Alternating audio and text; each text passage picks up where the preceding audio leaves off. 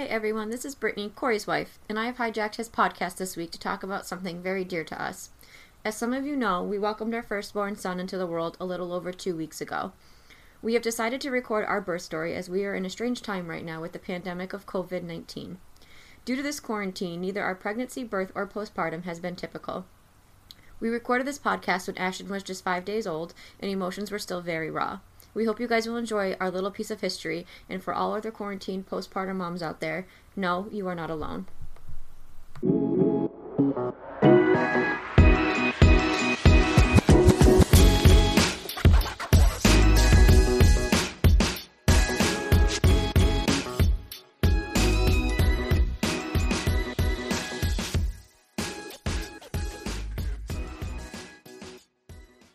Alright, we are recording. So, we wanted to do a podcast. Well, actually, you want to do a podcast talking about the whole experience of having a kid. You can actually hear him in the background right now. I know he's quiet. So yeah, where'd you wanna start? Like right in the beginning? I think we start at the beginning when we first got that positive pregnancy test. Yeah, that's pretty crazy, right? It's hard to think that journey started back in August, so, over 9 months ago. Oh yeah, wow, August. Yeah, August when it was actually really nice outside. I almost forgot what that was like. The first day I worked at the state fair, so it was, it was a Thursday. I remember, I'll never forget. Yeah, I remember because you were trying to keep it a secret from Dad. Yep. That was wild. That was like, I remember getting the positive on the test, but still being like, Right, exactly, like it didn't same. Like sit in. Yep. When we first got the positive, I know you were more excited. I know I didn't show emotion. I know you. Right. I think you cried, but I remember thinking, okay, so there's a positive test, but there's still so many hurdles before we can actually say, right, we have a pregnancy. Yeah, and keeping it secret for me for that first, because we didn't tell anybody. 4 weeks? We kept longer. No, because you find out you're pregnant at 4 weeks. And then our first appointment was at 8 weeks. It was about a month after we found out. Yeah, but still, we didn't tell anybody. We told my mom that day, and then we started telling our family a few weeks after that. Yeah, but I couldn't tell, all my closest friends and my, I still was keeping it a secret from people, and it was eating me alive. I couldn't do that. Right. I remember being like, oh my god, I couldn't even tell. But our family knew, which is... our parents. Right. And siblings, but still, those are the important things. What was, the first trimester like for you? God, it was so long ago. At first, I remember feeling completely normal.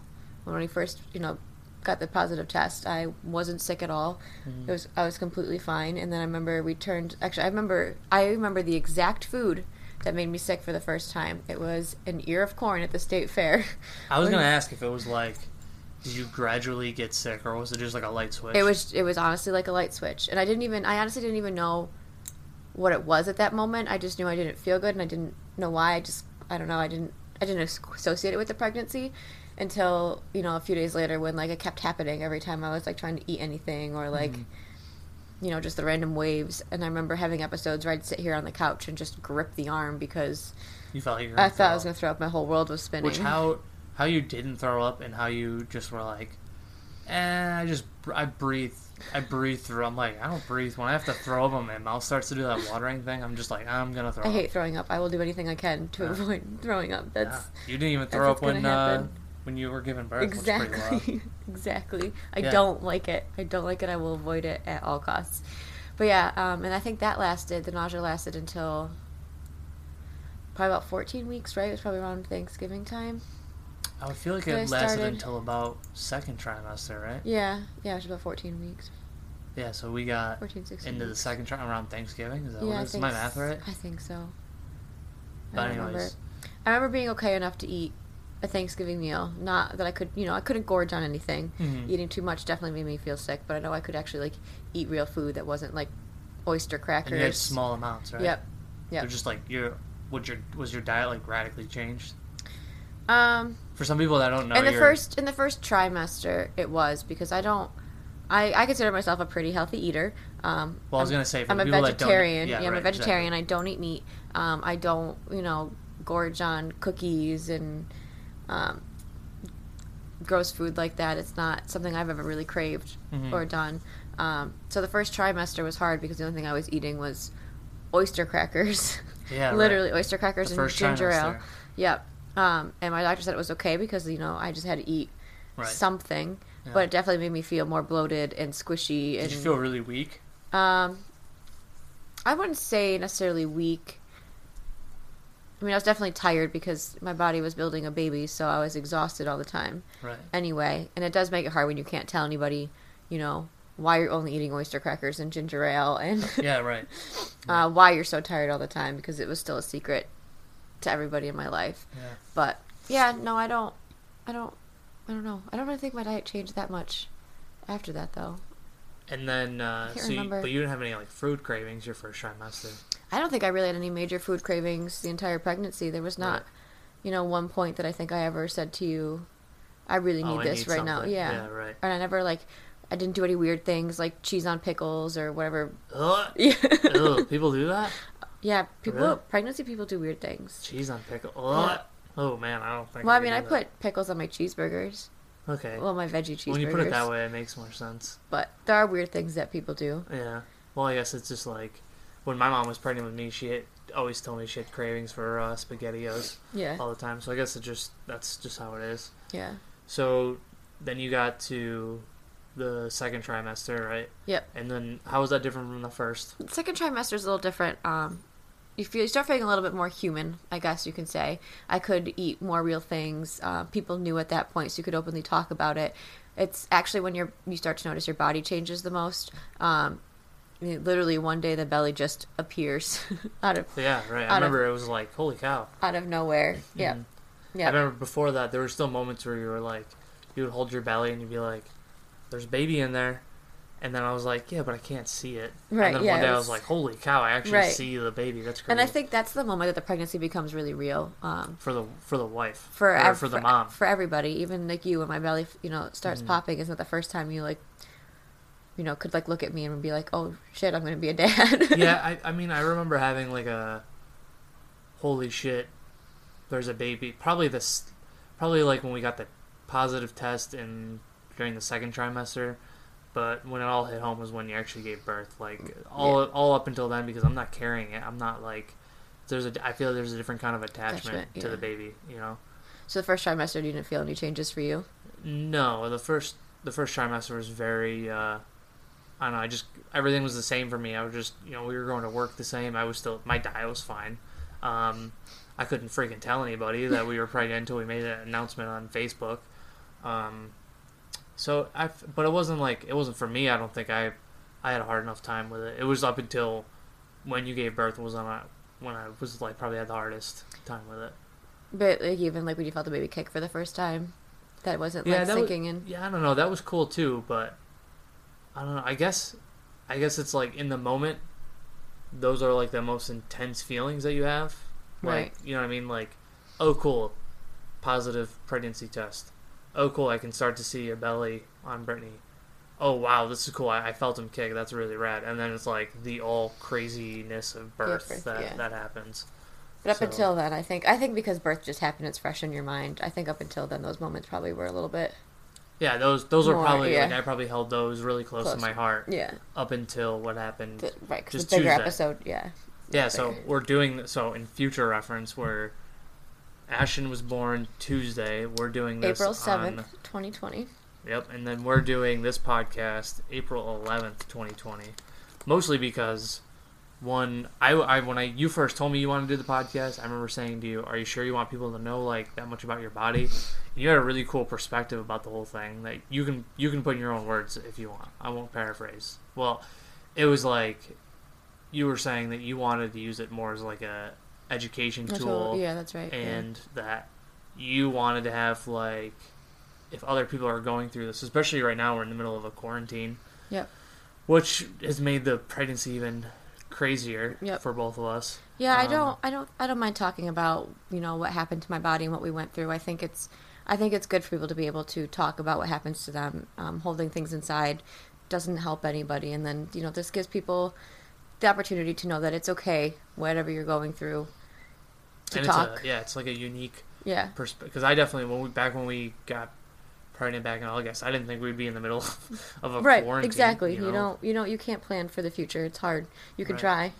Yeah, but that's it's very crazy. But yeah, no, so want to do this as like an educational thing, and then also just To- kind of have a piece for us to remember how everything went. Yeah. To remember, our first birth story. Ashton is our first son. Yeah. This is kind of cool just to be able to verbally have an account and a record of what happened. And we wanted to do it soon after his birth, so we didn't forget any of the details because, when your body goes through so much pain, you have brain receptors that kind of shut down, so you kind of forget all of what you went through, so you do it again.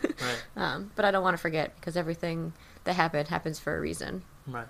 So we talked about second trimester, right? Did Yep. you no weird food cravings? Was there anything that would smell that made you like want to get sick? Your farts. Yeah.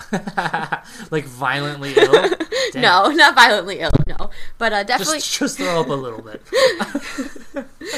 Definitely, my sense of smell was definitely heightened. And Heightened sense of smell. I definitely think that I picked up on smell. I think I picked up on smells more than most people anyway. But I definitely drank, and even actually still now, because I said it to you today, get stop farting in the car. Yeah, dude. I feel like it's a dad thing now. I just have to announce my farts everywhere. Oh, God, terrible. So, but other than that, there was nothing that, like, Yeah, if you smelled like bacon, did you get sick? The first time when you first started cooking bacon in the house, I hated it. But that was just more so because I hate the smell of bacon. I don't think that had anything to really do with pregnancy. Yeah, you're also not, like, much of a meat person. Right. Me, when I smell bacon, I'm like, Yeah, the smell of cooked bacon and the grease is absolutely disgusting to me, pregnant or not pregnant. Yeah. But you started doing it so much, I think I just got used to it, so I Yeah. became nose blind to it almost, so it didn't really bother me as much Right. anymore. But yeah, second trimester's I would say it was easier. You're a little less tired. I don't actually think I was ever that much less tired just because of how much, how active we are between, work and dance and regular life. I don't think, that it really helped any of my tiredness. Yeah. But other than that, you don't really have any, like the growing pains stop. Your first trimester, your stomach is stretching, your skin is growing rapidly. I mean, I guess it's growing rapidly in your second trimester too, but it doesn't hurt as bad when you just first starts expanding. You mean your third trimester? Nope, second trimester when your body really starts showing. Oh, okay. Your skin's rapidly expanding. Yeah, right. It starts to slow because the baby's Starts growing to slow stop. in the third? Yep. Gotcha. A little bit. But the growing pains don't hurt as much anymore after the first trimester. Yes, your skin is growing, and your skin does itch a lot when it's growing, but it doesn't... Right, especially if it's stretching so quick. But other than that, it wasn't like it was anything unbearable. Second trimester was pretty easy. Your feet aren't swollen. You can still go about your daily things. You can put your shoes on. You can touch your toes. Right.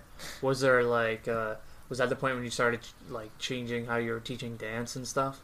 Well, no. I started changing how I taught dance right at the very beginning. Because I teach acro, so there's lots of limbs flying at me all the time. They're doing flips and shit. Right, exactly. So I had to, be more careful with my belly because you don't want any trauma to your belly at any stage in the pregnancy. Yeah, right. That's super important. Yeah, you also can't lay on your belly. It's not good for the baby, so... But you never really slept on your stomach anyways. No, but I mean, when I'm teaching and I'm doing moves on the floor with the girls, Yeah. I can't be on my belly. So that was hard because I'd have to do things and tell them to get down on their belly and not be able to do it myself without telling them why I couldn't do that. And then after a while, you couldn't be on your back, so I couldn't be on my back anymore at the studio. I always had a weight restriction with lifting, but most of my girls are pretty self-sufficient. Even though they were all over the weight restriction, I was still able to continue working with them to better themselves because they didn't need me to fully carry their entire body weight, so that really didn't change. And I continued to stretch with them up until about the third trimester when my ligaments started, really pulling and feeling funny. I stopped being able to really stretch with my girls because it was Well, you also had a hard. big old belly. Yeah, and I couldn't reach the ground anymore. And Right. Was there a point in the third trimester that you were like, holy shit, this baby's gonna happen soon? Probably at 36 weeks was the first time that I really had that moment, especially when Dr. Bailey, who was our doctor, started talking about, doing a growth sonogram because I was measuring big, that we might have to induce early, just based on how big he was. That was my first holy crap moment. Yeah, and then when you came home and told me that, I was like, well, it looks like we'll have a baby. We'll probably have a baby in a couple weeks. Little did I know it was literally 4 days later. 4 days later we'll be having a baby. Yep. Yeah. So, yeah. No, I definitely felt a little unprepared for the first start of the contractions because I didn't, I knew it was coming soon, but I didn't think it was coming Right. that soon. Right. Right. I only say this because hopefully Jocelyn is listening. But when we did, because we're in quarantine, she did a virtual yoga where we all sat on Zoom. And I was like, hey, I'm going to do yoga. You want to do it as much as you, like, to your limits? And you're like, yeah, sure, that'd be fun. We could do something together. And then we did her whole yoga session. And then, like, later that night, right? Was it about 12 hours later. About 12 hours later, you said, hey, my mucus plug fell out. And I was like, ew. I remember I was drinking a rum and Coke. And then the second you said that, I was like, I don't feel comfortable drinking this anymore. We might be going to the hospital tonight. Right, so I was like, oh god, anything. And they, correct me if I'm wrong, they say if there's anything, like after your mucus plug drops, is any between, like right down in there, all the way till 48 hours later, typically. Okay. I mean, it could be longer, depending on the person. They do say that there are cases where someone's mucus plug can refill back in if contractions in labor don't start. I mean, that's what I read on Google. I don't really know how true that is. By the way, I Google everything. Yeah, WebMD. Yeah, that's because I really wanted to know, like what to expect with my mucus plug being gone, because I hadn't even had Braxton Hicks up until, or any sort of contractions up until the mucus plug coming out, and I didn't know what to expect. You weren't like positive of it. You were like, I think. Right. And I was like, God, I didn't feel right finishing the rum and Coke I just poured. Right, because I figured it was early. It was 37 weeks. Exactly 37 weeks. Yeah, exactly on the nose. And I was like, there's no way, there's no way that he's ready to come. He's cozy in here. And right. I don't. So, I don't know. That was different. Well, I hope she gets a kick out of it, because I don't blame her. I just think it's funny. I think it's kind of funny how the world works. But yeah, no, and then you started your contractions. So this was Sunday, April 5th, which was the day after my birthday. The day after your birthday. The day after my birthday was, we did yoga that Sunday morning, and then Sunday night, it was probably around 8 o'clock. Sunday night was when I noticed my mucus plug, I think it was about 8 o'clock Sunday night. Well, I thought my mucus plug had fallen out.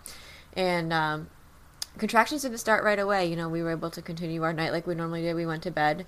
It was about 1:30 in the morning that I had my first pang in my my uterus. Right. And I was like, okay, this, I guess this could be. And you after that happened, your mucus plug fell out when, like at 8? Yeah, it was Sunday night. So like 8. So it hit like 7 or 8 or something like that. And I remember I was playing Xbox with Matt, and I stopped drinking, and then I played all night, but I had like one headphone off my ear in case you were like, oh, the contractions started, so I was like ready to jump.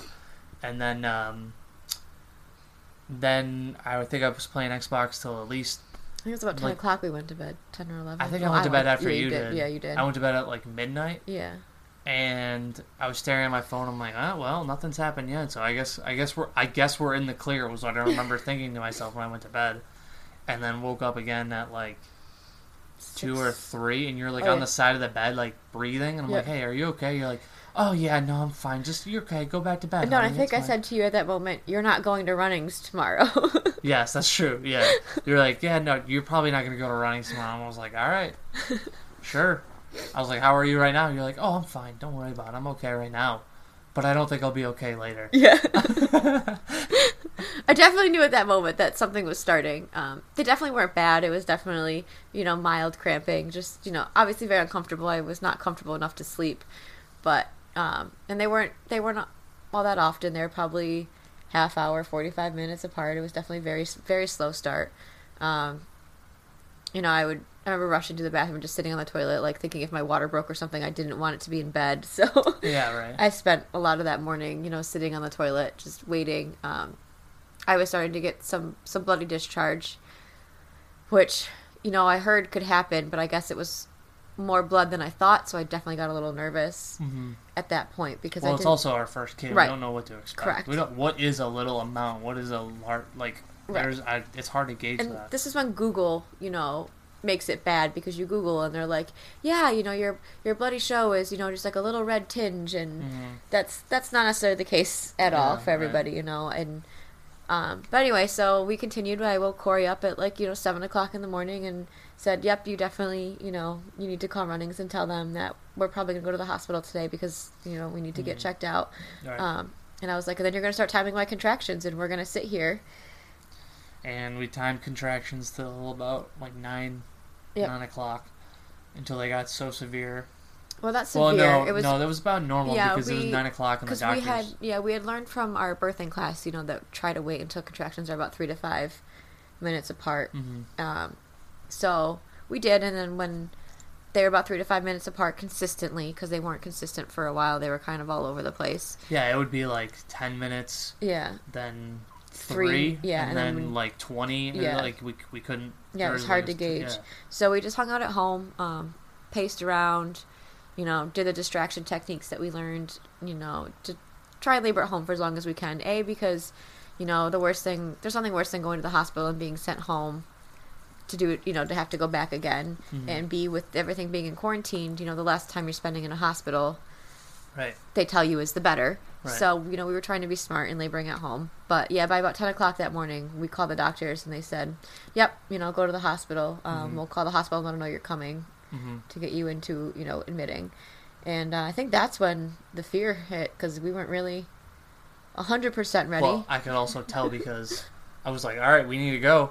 Like, we need to go. If you're having serious contractions, the doctor's saying we need to go, and you're, like, taking your time, like, slowly gathering things, and I'm dressed by the door waiting to go. I'm like, hey, let's go. And then you would pause and, like, stop and go, oh, hey, let me just change my work email, and I'm like, no, we're going to that. What are you talking about? Let's go to the hospital. What are you talking about? I think I asked you to change my work email. No, but you did take the time to show me some magazine that you got or something, and I'm like, okay, that's great, but we need to, like, you're in the middle of, let's go right now, come on. But look, it was fine. We were there Lord. still early. The baby didn't come in the car. I only say that because I knew in the moment I was like, oh my god, this is going to be something funny to laugh about. And I can't remember what it was after all that. I feel like it was a piece of paper or magazine that you're like, yeah, look, this is the thing I got to do for this. And I'm like, hey, it's not important. You're going to go into labor here soon. Your water's going to break any second. I think the funny thing is that we really, like, I don't want to say we weren't prepared because, we had the nursery, we had every essential thing needed, but we still hadn't registered at the hospital yet. Well, so I did that Sunday. Before we get into labor, like the whole quarantine thing, too, is also, even though it's been hard on us, like, mentally, it was also kind of a blessing in disguise. Right. Because we had all this time together where my Taikai was closed, your dance studio was closed, so I'm the only working from time, home. Right, you're working from home. The only time that I was leaving, if I was working from Runnings, it was that just 2 days a week. So I would go there, work until about 7, come home, and we would do dinner. And other than that, we had all this time together. So it was like, it was great right before the baby because we had you and me time that not everybody gets. We got to nest together, as they say. Right. But we had all these projects that were like, oh, the milk bottles and the sanitizers we'll do on the weekend. Yep. Like we would have done today. Yep. We had set plans of things that we were getting ready day by day. So we would have one night of the week where we would, do some work to prepare ourselves for the baby, and then other nights it would just be fun nights for us, so we weren't just doing work. Right, we just have dinner all the time. And we would hang out. But yeah, so we had little projects planned, nothing serious, but cleaning out a cabinet for bottles. I'm glad we got that done. I'm glad we got that done too before he came. But there were other things that we didn't get done, like organizing the hall closet, and we still had a box of baby supplies that we hadn't found homes for. Right. Yeah, there were things that we hadn't gotten off our registry yet because of quarantine. We couldn't actually have a baby shower, so we had our first son without actually having a real baby shower, which is kind of bumming. Yeah, well, our baby shower was it was at the house, and people just came by in shifts. Yeah, it was we called it a drive-through baby shower. Because this was at the start of the quarantine, so people were practicing social distancing, but you were allowed to gather in groups of 10 still. So we would have a couple, I should say. I don't mean a couple of friends, but a couple stop by at a time to visit us. So there was not many people in our house, but then I felt like everybody was really kind and sweet because they were we were all talking, and then the second they would see another group coming, they're like, all right, we gotta go. We'll see you later. Time for the next group. And we disinfected everything. What a weird. I was not predicting that would be our baby shower. It was definitely weird. So we had a table by our front door with Clorox wipes and hand sanitizer. So every time someone came in, we could disinfect the door handles after them, and everyone could put hand sanitizer on before they started touching things. And not how I thought our baby shower would have gone. Right, exactly. But it was still good. It was nice. We definitely felt very loved and supported, but, it's definitely different when you don't get to celebrate in a big room with Yeah. everyone together Right. and play the fun games with everybody. Right. But, Right. it is what it is. Right. What are you going to do? Right, but I don't know. It's like I'm kind of conflicted because like that bummed me out, but I was like really appreciative because we got like a good solid 3 weeks together where it was just like you and I right. just spending time together. Exactly. It was That courts- not everybody else get. Like if that wouldn't have happened, I bet you we probably wouldn't have had Right. half the stuff done, and we wouldn't have been ready at all. Right, and we probably wouldn't have been like, I don't know. It's when I say connected, it sounds like we weren't connected before, but you and I are just both like you have your dance stuff going on, I Right. have martial arts going on, so we like have our individual hobbies, but it's like it's nice that we had that time where it was just like it was you and me time at last. And I remember during that time, like we were eating dinner together and thinking to myself, man, this is gonna be like one of the last few moments that That's what I said you and too, have yep. together that is just like The two of us. yeah, Yep. just the two Yeah, of I us. said that too one night at dinner, and I said, this has been kind of, is Before you even said it, I was stinky. thinking it. Like when we were taking the To dogs for a dog walk. Yep. Yep. As stinky's situation was, like not being able to go out and Yeah. you could hear little Ashton. Yeah, you can hear him in the background. Not being able to go out and get things when you really needed to, and having to, everything just being definitely different.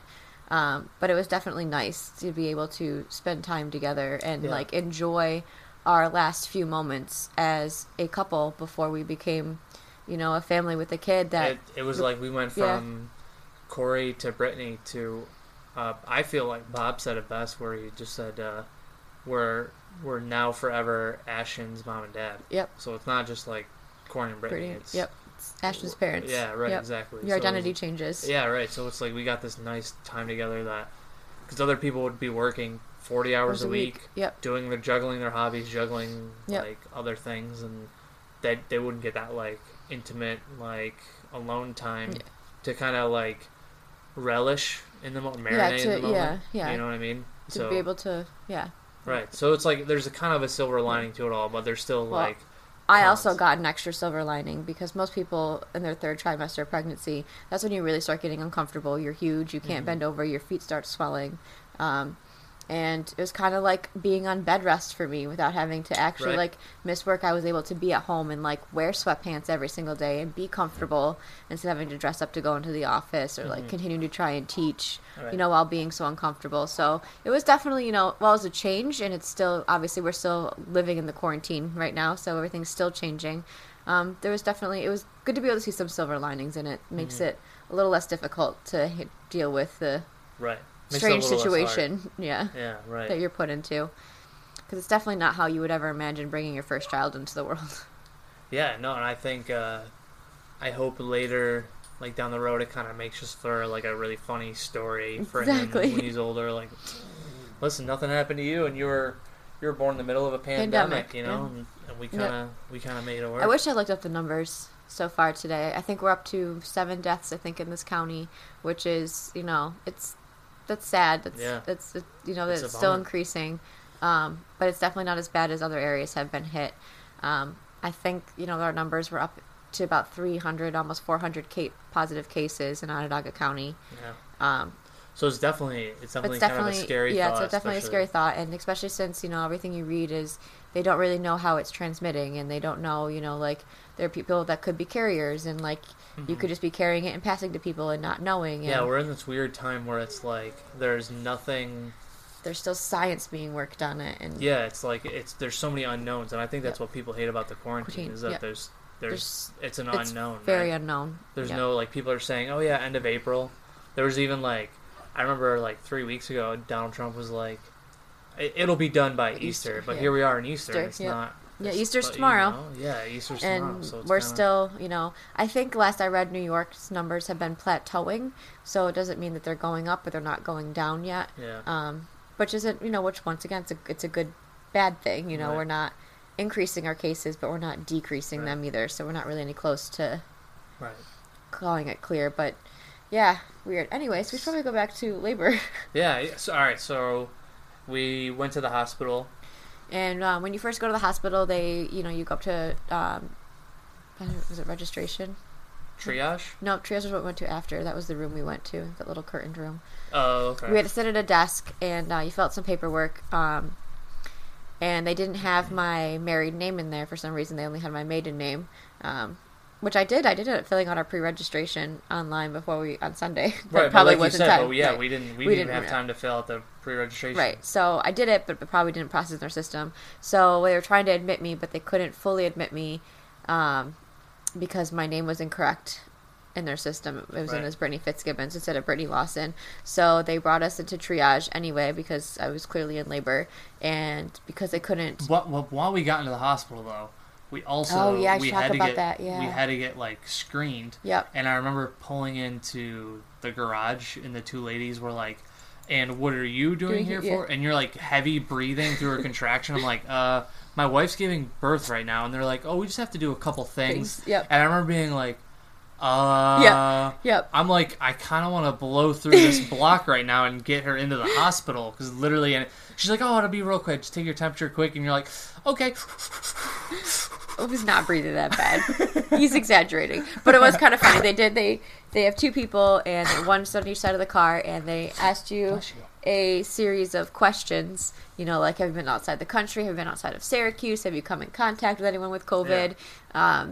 You know, do you feel Which symptoms? I thought it was so wild, but I would understand if they were like, you were in labor, and then they were just like, "Oh, you're fine, go ahead," and then that's the person that has the COVID-19. Yep. And as the nurses were telling us, they actually had to send someone's spouse away because he had a fever. Yeah. So I'm glad I wasn't ill that day. Yeah, me too, because it would have been terrible. But there's like other New York City. There was a guy in Rochester. Right, and there's also, we're not the only, like all the states have changed their rules, and one thing I found out online, that there's some states that don't allow the dads. So I know New York City, there was like 4 that weren't allowing dads to participate or be there, but there's some states that don't allow the dad to be there at all, and you have to do it by yourself, which is like crazy. Yeah, there were 4 hospitals in New York City that did ban spouses or a labor coach to be in the room with the delivering mother, and that lasted about a week before our governor overturned that. The World Health Organization says it's not healthy for a laboring woman to have to go through it alone. You know, there is a nursing staff, but the nursing staff can only do so much, that they need a support person. They need someone there to speak for them. They need to be able to have someone they can rely on, you know, for their health and safety during labor. So New York overturned that rule, so we were lucky. There are still some states, and there's also some countries that don't allow that don't allow it, and that was honestly one of our biggest fears as we were approaching delivery day, is that because everything was so unknown and there were so many fights going on of whether spouses could be in the room or not, that was definitely a scary moment to think that I could have had to do all of this alone.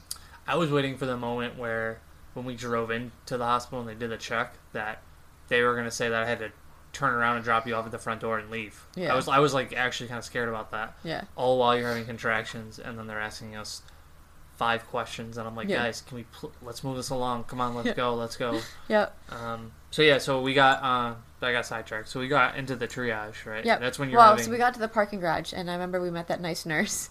Oh yeah, the nurse just walked us right to. There was actually a front nurse that was in labor and delivery, a nurse that she had just gotten in for her shift, and she helped walk us right to the front door to help us get in, to know where we should go.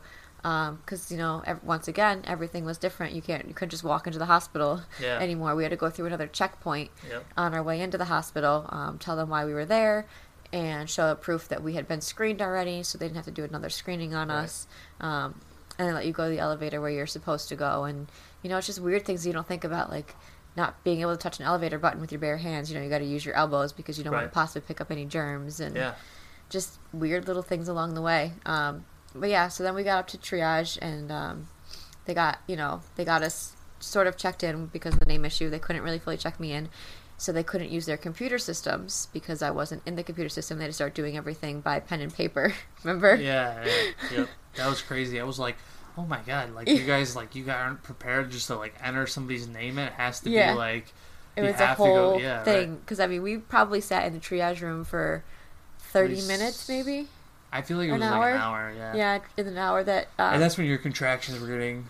They were getting stronger. Yeah. Yep, they were definitely getting stronger. They had about 3 nurses check me for dilation, and each nurse came up with a different number. Yeah, the first one was 3 to 4, and then another one that was the like, resident who ended up delivering.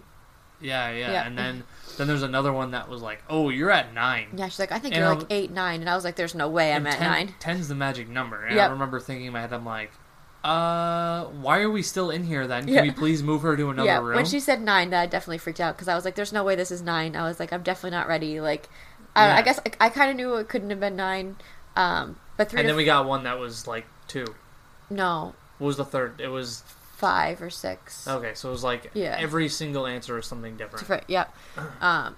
But there was definitely, at least everyone agreed it was enough to admit me that they weren't going to send me back home, which is what we wanted. Right, exactly. Yeah. We didn't want to be sent back home at that point. So that was good. So they got me into our delivery room. And now this was Monday at like 11 a.m. Yep. 11 a.m. Yep.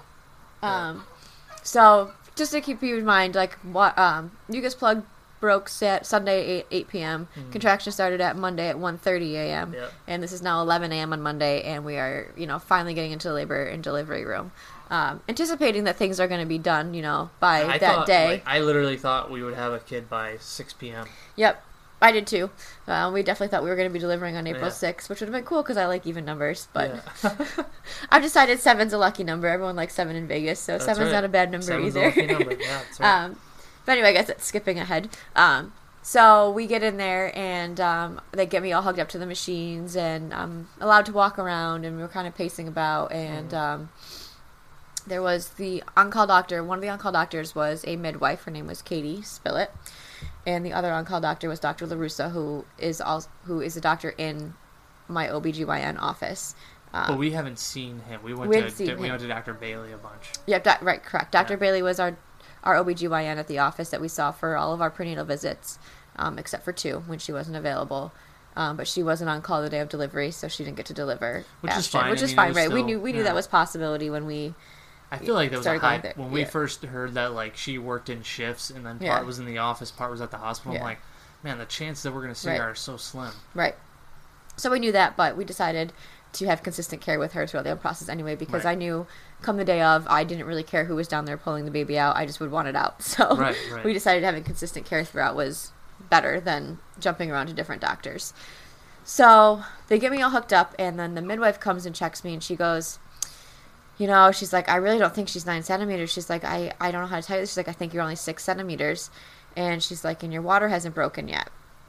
And I was like, okay, all right. And I was like, 6 centimeters still doesn't sound bad because I remember from birthing class that, when 5 is the magic number, you can take, hours to get to 5 centimeters. Right. So I thought once we got to 6 centimeters, that meant things could We still... were over the hump a little bit. We were over the least. hump, and that things could still progress. And I was like, okay, that's not bad. I can do this. And she goes, well, you've got 2 options. She's like, you can continue laboring at 6, and we can see what happens, see if you progress. She's like, or I can break your water and see what happens. And at that time, I was like, we're not really, in any rush. And there's always the chance when you break the water that the umbilical cord right goes underneath and slips around underneath his the neck. baby's neck, and But he wasn't the dropped chances enough. the chances are, she said, it's not very often that it happens, but it is a possibility. Right. So you and I were very like, oh man, I remember us being Right. very conflicted about it. And I said, okay, so he hasn't dropped enough yet, and she also did tell me that once the water breaks, the contractions would get stronger and the pain would get worse. And I was like, okay, so I'm only at 6 centimeters, have to make it to 10. If we continue laboring, and if he labors down and the water breaks on his own, I could have a better chance of, being, more dilated Right. and it being better. And we were debating it with the doctors and the midwife. We went back and forth about it for about 3-4 minutes, and then Katie, right? What was her name? No, she left because that was she left. We said, okay. I said, no, we're gonna wait, and we waited like another hour.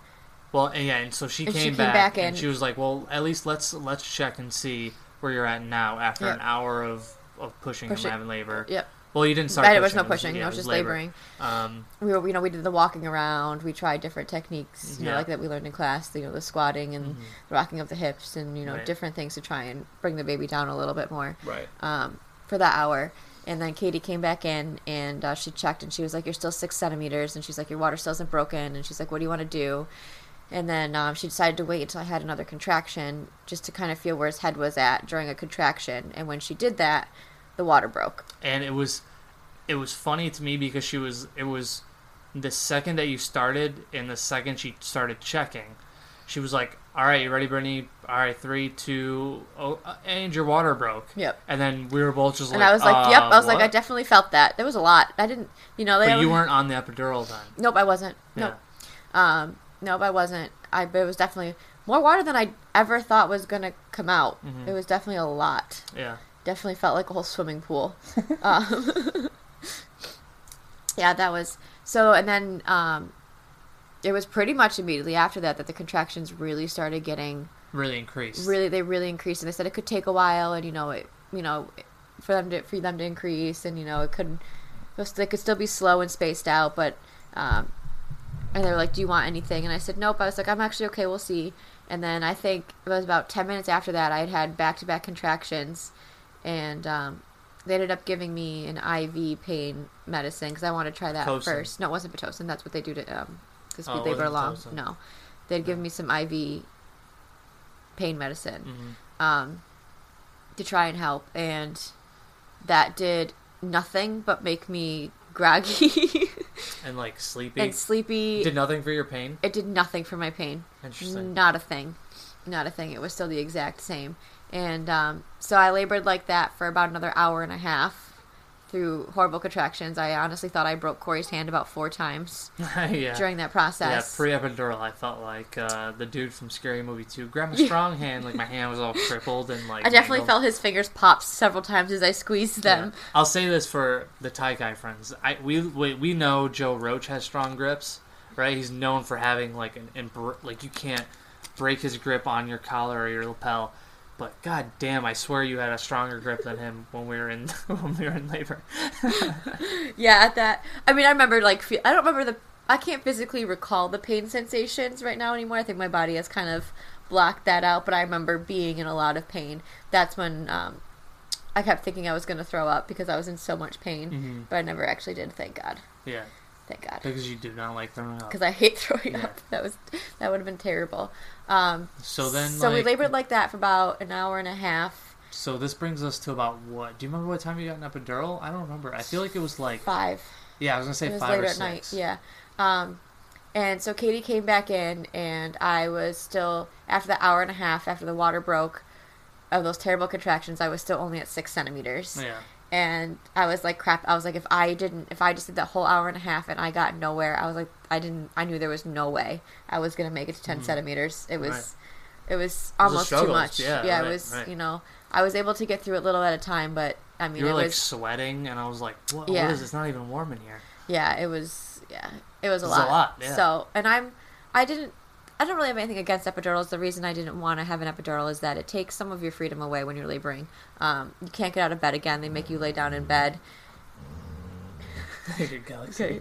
They make you lay down in bed, and they say it takes away the sensation when you're going to push. And I wanted to be able to feel being able to push my baby out. Like there was just some things You that also said after birth too, is like you wanted to have the most natural birth possible to Yep. the point, like not natural or no medication, but natural in the sense that your diet was extremely clean. Yep. You drank your daily water every single day. Yep. I mean, you're like in that regard.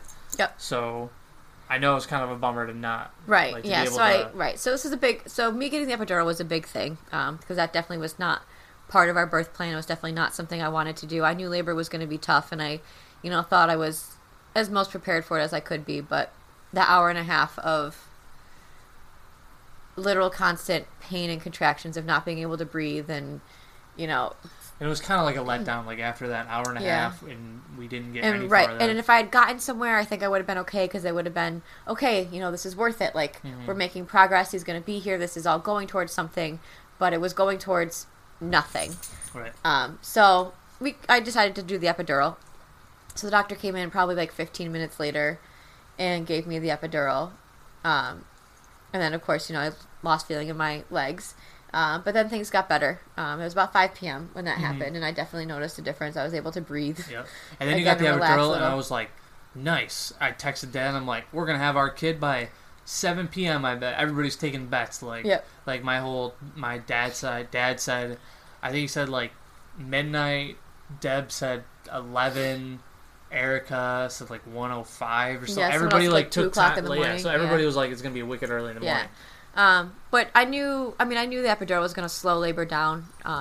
That's another reason why I didn't want an epidural is because I know it slows labor. But my ignorant ass, I thought I was like, ooh, epidural's in. We are on the road to No. success here. No. So then they came back and checked me. I want to say it was like 7 or 8 p.m. And that's when they found that I had another sac of fluid in me, which is probably why I hadn't gone anywhere, is because there was another sac of water in there that needed to be broken for labor to continue. So part of me wonders if that was broken when the first one was broken, if we Right. would have labored more naturally. Right. But for some reason, my body is weird, and again, for the second time, when the doctor came in and said something about that second one, the second you go to check, like I remember. Well, he What was poked the- that it one. was That was Dr. Jackie, LaRussa. right? No, Dr. LaRussa and Jackie were there when they did the second one. Yeah, and Jackie was like, I'm pretty sure there's another sac that's in there, but I just can't tell. Right. Yeah, because I guess it's not common, and I honestly, we don't know what caused it. I didn't ask any of the doctors, and it's not like it was of importance of that time. Yeah, right. It needed to get broken so we could continue laboring. And I don't know. Yeah, I don't know what that second sac was. Yeah. I don't know if it was just something that was sitting around him that's preventing him to come down. I don't know if it was he had 2 sacs of fluid around him. Right. Yeah, no idea. Yeah. That's something, we might never ever know. Yeah, right. But anyway, so Dr. LaRussa came in, and it was probably about 8 p.m., and they broke that second sac, which I think around that time, we were at about 7 centimeters. I think we'd gotten somewhere. Right. And they broke that one, and then it was kind of slow from there on out. I remember you got to take a little bit of a nap. Yep, I took probably a total of like a 2-hour, maybe 3-hour nap. Yep. That was probably about it. And I know, Dr. LaRussa came in to check at midnight before his shift ended, and I think that's when we were about 7 centimeters. So when he came back, it had progressed a little, and I was like, okay, well, I was like, at least at this point, like we're going somewhere. Mm-hmm. And then morning came about 7 a.m. Right, was when Katie came back in. Yeah. Oh no, it could have been 7 a.m. because he was born at 7:51. So it would have been So like it's probably 5 a.m. like 5 or 6. Yeah, 5 a.m. So at this point, When Katie came back in that time, I was awake, so I probably got about 3 hours of sleep. And when she Yeah. came in, I had just re-woken up from my nap. yeah. So so that had to been like 3 o'clock in the morning, 4 o'clock in the morning. I'd have to say maybe 5 o'clock in the morning. Yeah. So at this point, I've now been laboring for over 24 hours. Yeah, right, exactly. Definitely not something you ever really want to do. And she came in, she was like, okay, you're about 8 centimeters. And I was like, okay, great. We're getting somewhere. We forgot. So once you have the epidural, you can only lay in bed. Yeah, so you can't walk. Right, you can't walk or get up. So they were trying to change my positions. And they had started me on my right side, and everything was fine. And then after about an hour, they had tried to flip me, or 2 hours, they tried to flip me to my left side. And the baby's heart rate dropped, and he started showing signs of stress. So they had to take me and flip me back to my right side. Right. And I was only allowed to lay on my right side for the last 12 hours of labor. Because that was the only position that I could be in without stressing the baby out. Which is a little scary, and definitely especially hearing when she said your baby's heart rate dropped. I remember my heart rate skipped. I was like, what? Oh my god, what are we doing? Yeah. Is he okay in there? Yeah. So that was a scary moment. So they kept me on my right side, which was not fun for my right leg. It was completely numb from the hip on down. I had to have Corey keep massaging my leg because I had to lay on it. I couldn't move it, and I couldn't get up, and I couldn't walk around, and made me regret the epidural a little because that's, I knew that was why this was happening. Mm-hmm. So yeah, that was definitely not fun. Go ahead. Get off the couch. Go ahead. There you go, Nate. But yeah, so that was definitely made the labor a little bit tougher, not only being able to lie in one position for the rest of it. Yeah. Was definitely not fun. But at that point, the epidural had kind of evened out, so I could feel my other leg again. I was able to start feeling some sensations again, which was kind of nice because I definitely, at least I got kind of what I wanted. I wanted to be able to feel the birth happen. Right. And then by about 6 o'clock, Katie said I was 10 centimeters and we could start pushing. Yeah. Yep. It was only a short time after that. Yep. So I started pushing slow. We did, every other contraction or so because he wasn't fully down. His head wasn't fully down yet. Mm-hmm. So we started working. It might be dinner time. Yeah, why don't we just pause and yeah. then we'll come back to it. We'll get him some Yeah. dinner. Okay, so, alright, we're back now. So anyway, he his head wasn't fully, I think you're supposed to be at a +2 FIS or something. Honestly, I don't know. I was so confused at that whole thing, +1, I remember the +2. picture from birthing class. I remember like negative being above and you wanted to be positive, which meant you were lower in the uterus. But so he wasn't quite down yet, so we started pushing like every other contraction, so that way I wasn't too tired by the time it was fully time to push. But they wanted me to start helping him come down a little bit. Right. Come down a little bit more. And then the next thing I know, they're wheeling in this cart and they're opening up all these things, and there's 4 more nurses come in. That was the old shit, because they never even said like, all right, it's game. It was just time. Like all of a sudden it was. We have 4 people in the room, and they wheeled in a whole like tray full of tools and stuff like that. That I was like, oh, guess it's serious time now. And they don't really tell you that it's all beginning, and all of a sudden you just got, these bright lights on you, and literally so many people around, and they were like, all right, it's just time to push. And at that moment, I just kind of blocked everything else out and just focused on what they were telling me, and it was I'll be honest, it was my first time, so like I definitely didn't know what I was doing at first, and definitely didn't know what I should be feeling and like what I should be doing. It was definitely a learning curve. Especially, they always say that your first is the hardest because you don't know what to expect, right? Yep. Right. So yeah, it was time, and 7:51 a.m. Little Ashton graced us. Yeah, I remember watching him born. I thought it was pretty. It was a pretty pivotal moment for me. That's like we were talking about all the moments that like made it real, but that was like probably the most intense thing for me, just because it was like, wow, he's finally here. And amidst all the craziness in the world, he was crying. He was healthy. There was no complications, and the son was born. Yeah. I don't know. It was pretty. I mean, I had a hard time not crying. Like literally the entire time we were in the room, I was just looking at you guys and just crying, because they took Ashton, they wiped him down just once. They didn't even they put him on me. Clean him, threw him on you, and then they gave us like 5 minutes to soak it in. And then before I knew it, the nurse was like, "Hey, do you want to cut the cord?" And I didn't answer, and she was like, "Corey, Dad, do you want to cut the cord?" And I was like, "Yeah, sure, I'll cut the umbilical cord, sure." I remember them telling you it was like a spongy thing, right? They said, what did they say it felt like when you were cutting it? It felt very fatty when you cut through it. Yeah. We had a really sharp knife, so I only had to like snip twice, and it was a done deal. But yeah, so going back to quarantine now through all of this. So while this is going on, that's what we just told you guys is pretty much probably sounds like a typical labor to most people who are listening and who have had kids before. But so while we're doing this now with the extra protocols, they have to continue taking our temperatures every 4 hours. Yeah, it was like 4 or 5 hours. Every 4 or 5 hours, a nurse would come in and they would have to recheck our temperatures to make sure that none of us had gained a fever for the entire time. Because if, obviously they weren't sending me anywhere, but if Corey had shown a fever at any point... I was so afraid they were going to send me home if I had a fever. Me too. I was, every time I took his temperature. Yeah. I mean, I know he was healthy, but I guess you don't know with a fever. You don't know. And it was, every time I took his temperature, I remember holding my breath, hoping that, like, he was going to be okay and be able to stay there with me, because I definitely didn't want to do it alone. And the nurses all had to wear masks, and then when they come in to do, like, any pelvic exam or the delivery, they had to wear full face coverage, like plastic shields. Yeah, that was wild.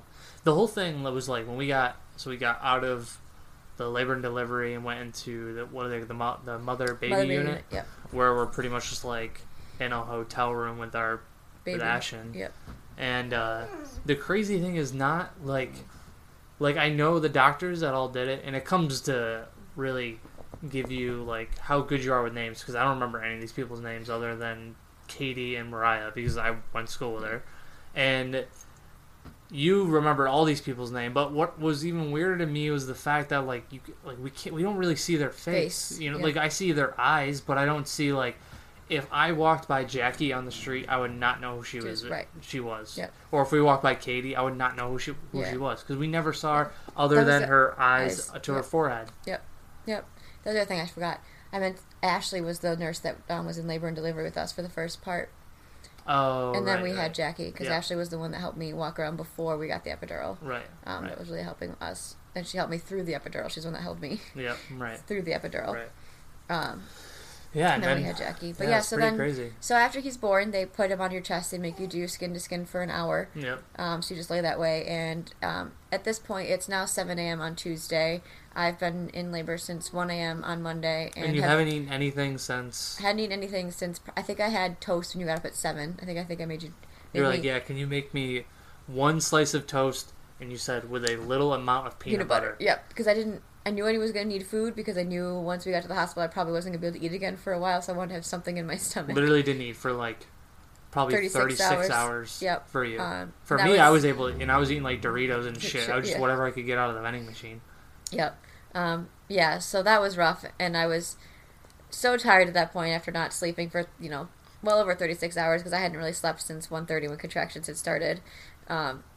And yeah, so I remember the first thing I said to them, I was like, well, can I eat? I have this newborn baby still in his, Yeah.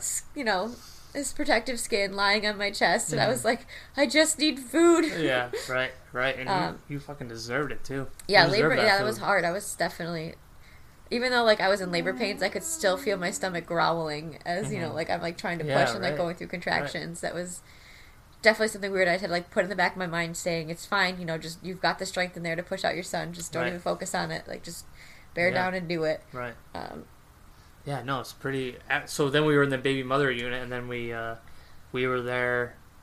So we got So there we like got there, so they keep Tuesday you- afternoon. yeah, they keep you in the labor and delivery room for about 2 hours after birth. Yep. So I was able to order food and We eat it in the scarfed it down so yep, quick. eat it in the labor and delivery room. And I remember I asked, it was an egg salad sandwich, I think that's what I had. Yeah. Because they were only serving breakfast with a few other items, and Yeah. I definitely didn't want breakfast food at that time. I really just Yeah. wanted something carby, because Yeah, right. Because there's a lot of energy. I was exhausted. And then I had to wait for them to stitch me up. Mm-hmm. And then they make you lay in bed, because I had the epidural, so I had to lay there for 2 hours. Till it wore off. Until it wore off a little bit more, and then they make you practice walking to the bathroom and trying to go to the bathroom, which was the worst experience of my life. Yeah. Nobody really talks about that, huh? Yeah, that first trip to the bathroom after was terrible, and I was so weak, because once again, I was hungry, and I hadn't walked, and I couldn't feel my right leg from laying on it for over, 12, 16 hours at that point.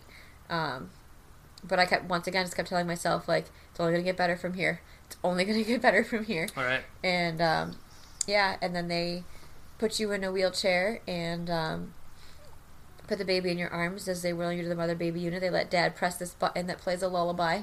Yep. So that everyone in the hospital knows that there's been a baby born.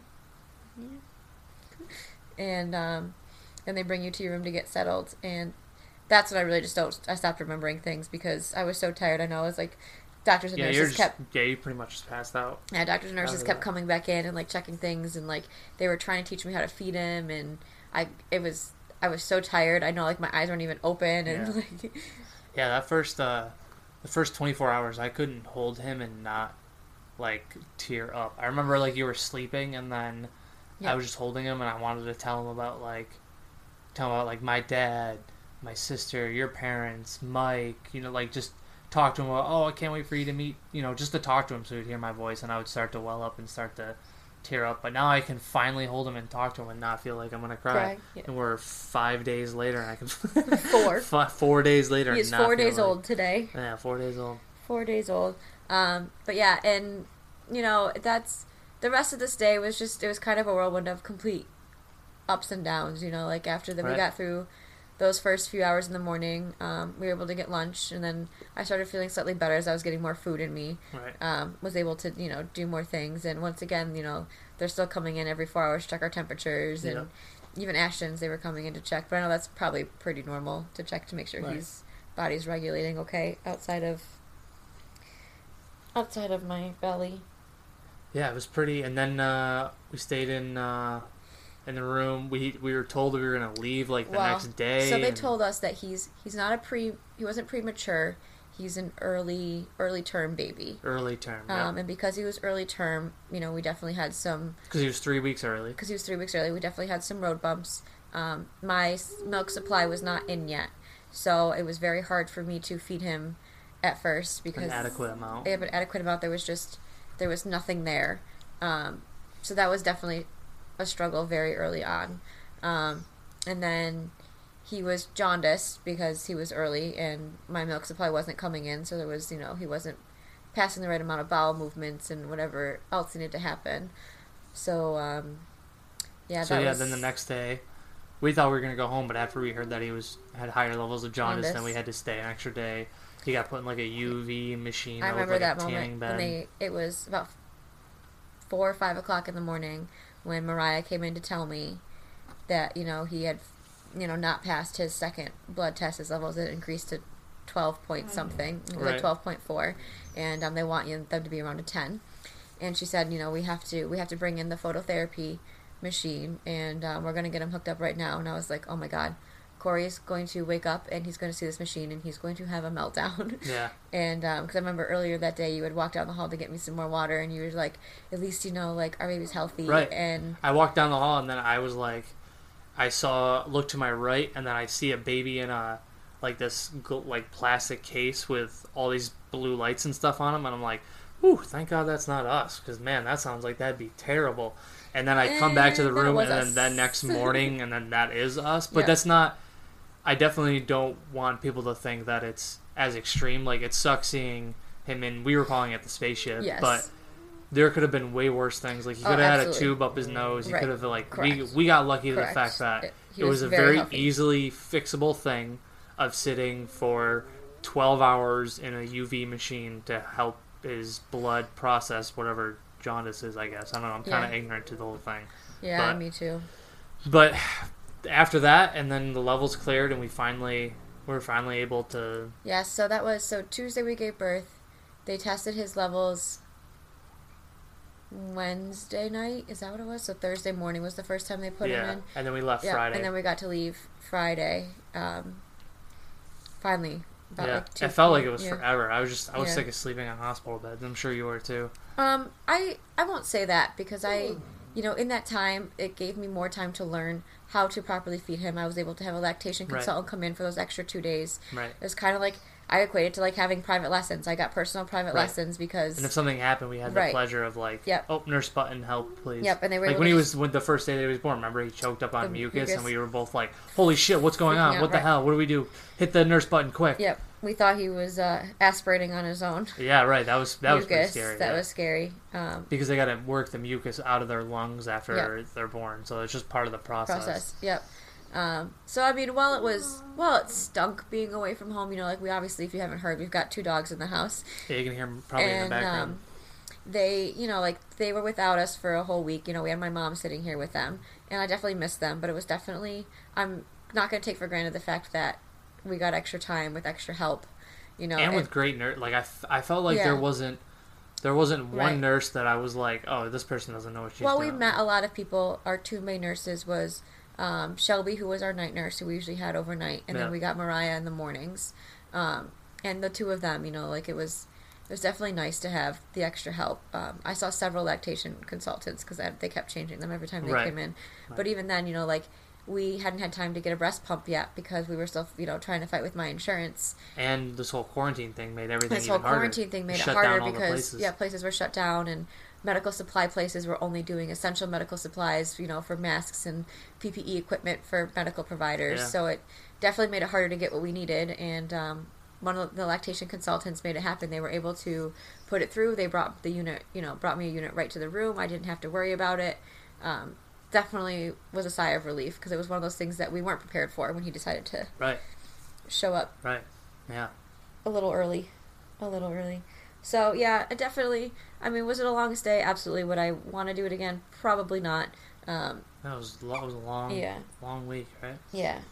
But it was definitely nice. I will not take for granted all the extra help and advice we got. Yeah. From and now it's being like, there. It's weird because of the quarantine, nobody's allowed to be here, so it's like, it's weird that we don't have, the joy of seeing, your dad hold the baby, or, my dad, or my sister, you know what I mean? And that was the thing, my mom, I had, in our birth plan, we had put my mom in the labor and delivery room with us because, is that a burp? I don't hear him. Because, I wanted the extra support, and, there's times when girls need their moms around sometimes, you know, and having your husband there's a great support system, but he's never been through it. And he doesn't, definitely didn't know what to expect. Yeah, right. Whereas your mom has been through it before and would have been an extra voice of reason. Yeah. So my mom wasn't allowed to be in there because we were only allowed to have one labor coach, and now we're home, and most people who go through postpartum in the first 2 weeks have family come over, and like mother-in-laws come over, and grandpas, and you have family members around to help you, like cook meals and do dishes, and like get through life with a newborn who wants to eat every hour and not sleep at night, and we're stuck in quarantine, and it's just us. Weird, right? Yeah, we're just sitting in our 900 square foot home. Yeah. 2 dogs, a tortoise, mom, dad, and little baby Ashton. Yeah. It's definitely, once again, not something you expect when you find out you're pregnant with your first child. This is not something you planned for. This is not, a typical situation. Not what you're expecting, that's for sure. And it sucks that, the baby's aunts and uncles who are so excited to meet him haven't had a chance to. And come over and see him. And they can't hold him, and, it's... dude. Definitely makes it a little... Excuse me, buddy. Definitely makes it a little sad. I'm not gonna lie. It's but once again, we can always find the blessings and things. Our family has been incredibly supportive. They have they've dropped meals on our doorstep for us, given us gift cards to make sure that we're taken care of, because they can only help from afar. Yeah, they can't do too much. It's definitely been a wild ride, but we made it. We're here. We did it. He's still figuring here. It out. Yeah, we're still figuring it out. And being postpartum in quarantine is also hard because you can't.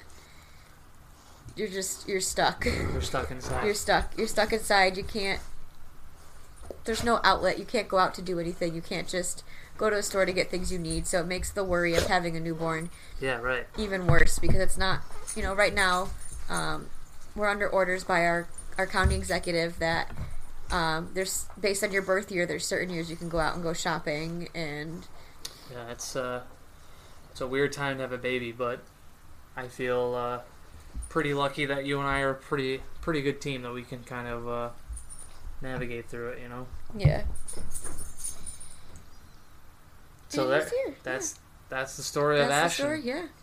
It's finally going to be out in the interwebs for everybody to hear, and hopefully somebody will get some cool education and maybe a cool perspective on it. And, other moms who are out there going through the same thing. It's definitely a weird time, and don't feel alone. There's nothing normal about the situation we're in, and it's okay to be sad about it. It's okay. It's okay to kind of push through it and do what we have to do.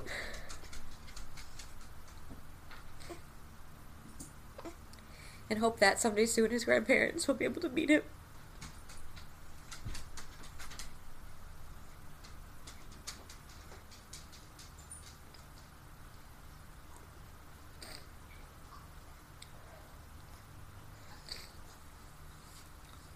Soon enough, his grandparents will be able to see him. His aunts and uncles will be able to hold him. All will be kind of right in the world. And when we're celebrating his 5th birthday party, it'll be like, hey, remember that time? Yeah. Remember that crazy time when... And obviously he's not going to have any recollection of this. This is just going to all be something he learns about in his history books, which I think is even weirder. Yeah. Living through a weird time. I'm glad we did this. I think this is going to be a really good thing to do for everybody. It's a good memory for them, and it's also kind of...